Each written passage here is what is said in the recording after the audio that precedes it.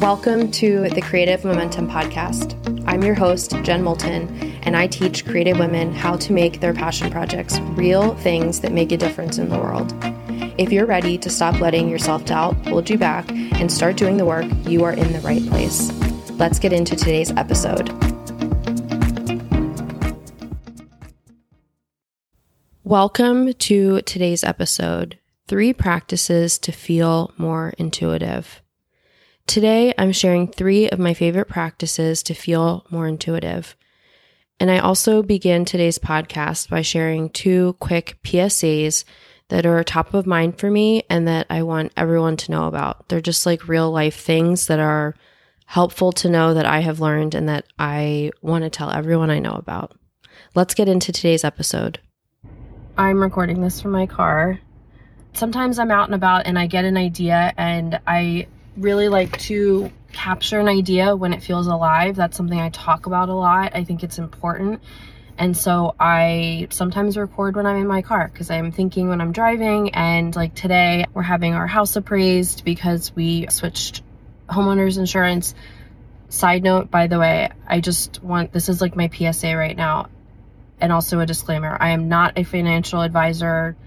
So take this with a grain of salt, do your research. But if you own a home, I strongly encourage you to look into what's called an umbrella policy.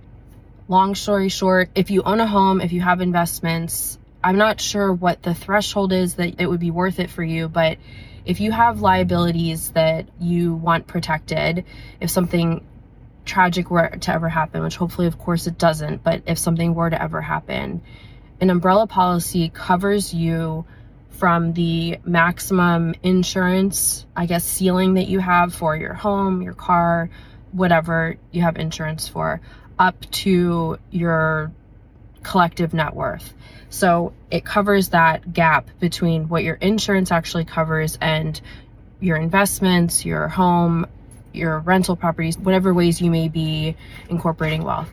So again, I am not a financial advisor. This is not financial advice, but I learned this recently from my friend Erin, who is a financial advisor and planner. And I'm so thankful she told me, because I didn't know what an umbrella policy was. And I did not know how important they are to protect yourself when you have assets that you want to protect. So that's just a PSA. We are having our house appraised for that. So I'm out in my car with my dogs driving around. It's a Friday. And I am just like thinking about things, and I wanted to record this because it's top of mind. Okay, and I didn't say before, when I record podcasts in my car on my phone, I record them recording video of myself talking to the camera. I don't record it in voice memos. Voice memo audio quality is not great. In my experience, recording a video and then separating the audio in another program is great. The iPhone microphone with video is exceptional. Okay, that's my PSAs and my life stuff, I guess. Today, I wanted to talk about 3 of the best practices that I have used, or 3 of my favorite practices that I use to feel more intuitive. I think that feeling intuitive to me is like being creative. I think that everyone is creative. I think everyone is intuitive. But it's a muscle that we build, and it's kind of a trust muscle. It's something that we all have access to, but not all of us listen to. And so these 3 practices are my favorite ways to tap in, and ways that I think are really accessible to begin building your trust muscle with your intuition. The first one is writing. And if you know anything about me in writing, you know that I'm a proponent of daily-ish writing, meaning you write daily-ish. I personally am not someone that does something every single day. It's just not my personality. I like variety.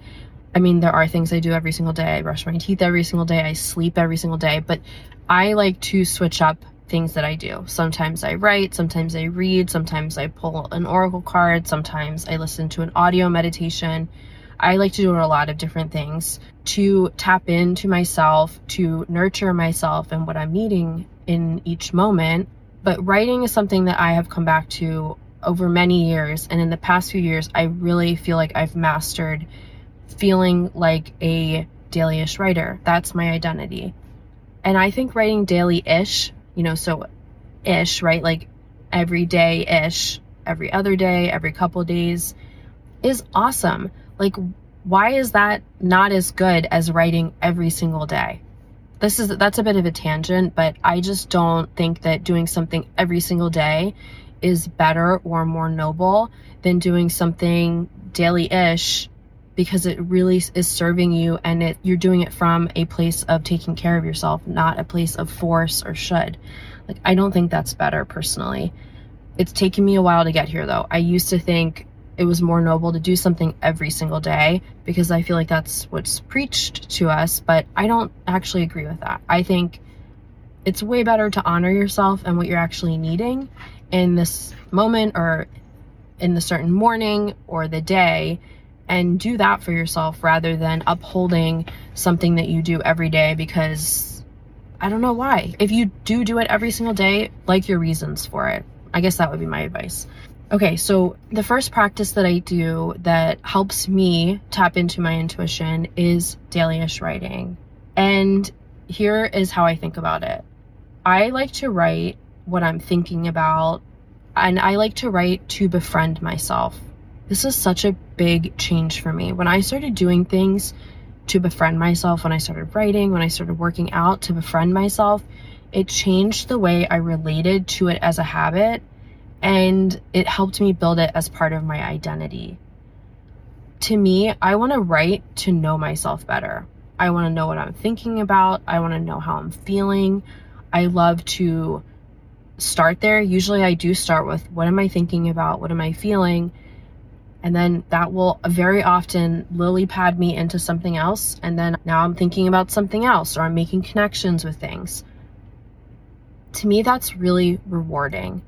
And doing something because it's rewarding is a great way to build a habit. I very often start with some mind drama, some grumpies, something that's irking me, or I'm being hard on myself about something. But I try not to stay there, because in my experience, if I stay in writing negatively, complaining about myself, complaining about other people, about life situations, it makes the process of writing kind of negative, and then it's therefore not something that I really want to do. So I often will start with something that's brewing, bugging me, like just irking me, something I'm ruminating on, like I just keep playing in my head. But I try to get to the root of what's beneath it. What's bothering me about this? What is talking to me about this? What might this be here to show me? Why is this persisting? Like, I'm seeking a deeper relationship with myself in my writing. And I'm using it to be a better friend to myself, or to befriend myself. That's just a great way to build the habit, number one. But number two, this is a way to source wisdom from yourself. If something is persisting in your life, there's probably a reason for it. And if you ask yourself good questions like, why might this be hanging around for me? And see what answers come up for you, it can be really interesting, and you can get really good information just by kind of sitting with it. The visual I'm thinking of is like, if your friend is going through something or is thinking about something and you're walking and you sit down on a bench together and they're talking about whatever is present for them, your energy is that you're just sitting with them on this bench while they share with you, right? You're just being a gentle witness and an interested party. That's the kind of relationship, or that's the way I relate to writing, is this idea of gentle witnessing, just being with myself. That's how I see it, as time to be with myself, time to be with what is actually already present for me. And another note I have here on writing is that if nothing else, it's a way for me to dump out things I'm thinking about so that I can actually hear myself. We are not our top thoughts that we're thinking about all the time. That's just ruminations, that's personality, it's past experiences going around and around. We are actually that deeper wisdom that is watching and listening and encouraging us. And writing can be a way to kind of take off that top layer of soil, I guess, and get to that deeper part of ourselves that has all of the wisdom and intuition that we could ever hope for.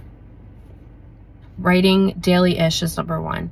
Number two, the second practice that I use to feel more intuitive is something that's called mental rehearsal. And there's a lot of ways to do this. The way that I like to do it is by listening to audios. They're kind of like meditations. And I actually have created one because I'm such a fan of this. I took a training on it, a certification, and I created one that you get for free if you sign up for my newsletter. It's all about feeling intuitive and being in touch with yourself. And what mental rehearsal means is literally mental rehearsal, right? You're rehearsing mentally what you want to have, be, create, experience, etc. So the audio that I've created, the one I'm talking about right now, is all about feeling intuitive and tapping into yourself and your inner wisdom before you start making any creative work. You can also listen to it in the morning before you go into your day so that you're grounded and centered and in touch with yourself. One of my favorite parts of the audio is I love to think about what is at the edge of my awareness. What is speaking to me? What is interesting in this moment? What kind of like threads am I starting to pick up on? That's really to me what the audio is about. That's also to me what feeling intuitive is about, is just like sensing, like little threads, sensing little perceptions that might be present for you. It's often not big, loud, in your face. I mean, sometimes it is, but in my experience, it's often not. It's more like gentle, communicating to me in like more subtle ways.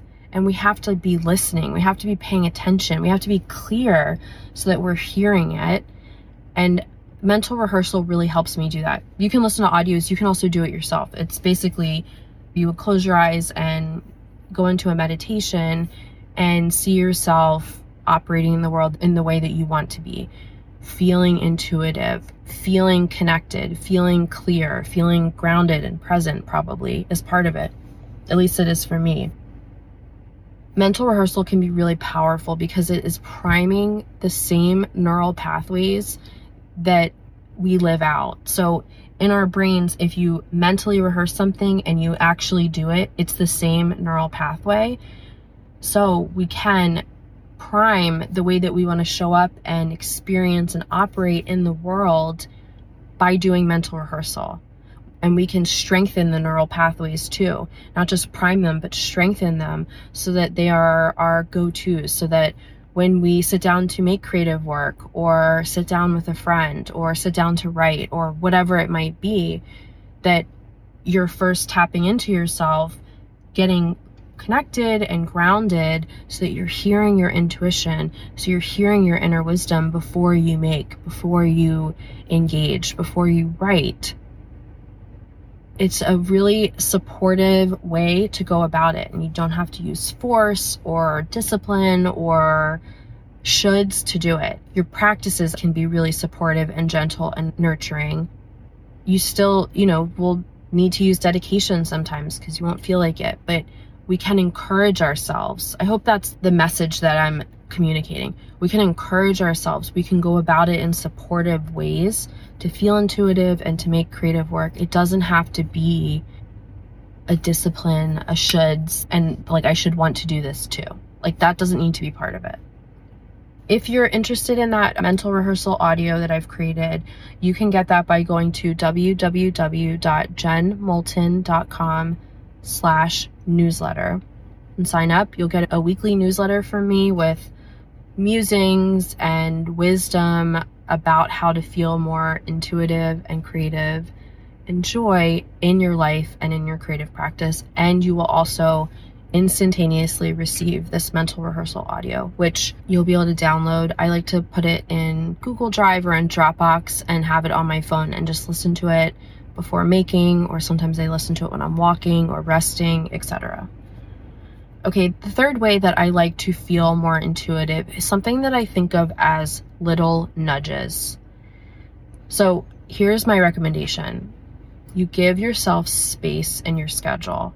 This can be one day a week, or it could be a weekend day. It depends on your schedule and your life and what you have going on. It could be something you do once a month. It doesn't need to be all the time, but have an open schedule or a minimum schedule. If you have certain things that need to get done, no problem, but just make it minimum so that you feel like you have space. So you're going to do the minimum that you need to do on this day, and you're going to keep space open and see what is tugging at you. And then when something tugs at you, I want you to listen to it and follow it, and then see what comes next. And I want to encourage you to do what feels fun, indulgent, and spacious. So I'm going to give you an example. Earlier today, I went and picked up sandwiches for lunch, and as I was driving to pick up lunch, I passed Austin Flower Company, which is this beautiful independent flower shop in Austin that I used to use flowers from them years ago when I did freelance floral design. It's such a special place that we have here. And I was like, I'm going to run in there and get some flowers. I had unpacked our vases recently, and I thought it just would feel really nice to go get some flowers. And so I went in, and they had so many varieties that I haven't seen before. They had something called butterfly ranunculus. They were so pretty, and I'd never even heard of that. I got a bunch of poppies and a bunch of ranunculus, and then I went home and I arranged them, one in a vase that I made and one in a vase that a glass blower made. That's one of my favorite possessions ever.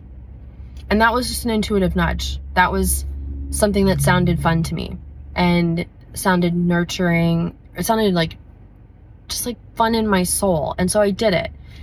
And sometimes I might have just been like, no, I'm not going to do that. They're just going to die. Like the flowers that I love last just like usually a few days. Or I can't do that because the sandwiches are going to get cold while I go in there. Or like what happened today was there wasn't a parking spot, so I had to wait. All of these like silly reasons that I wouldn't have done it, instead of just like, I felt a little tug to go get some flowers. And why not do that and enjoy the experience of arranging them and appreciate them when they're in our home? That's an example of these little nudges. So I followed that. And then I had to leave the house because we had the appraiser coming. So I stopped and got myself an iced matcha just because that sounded fun today.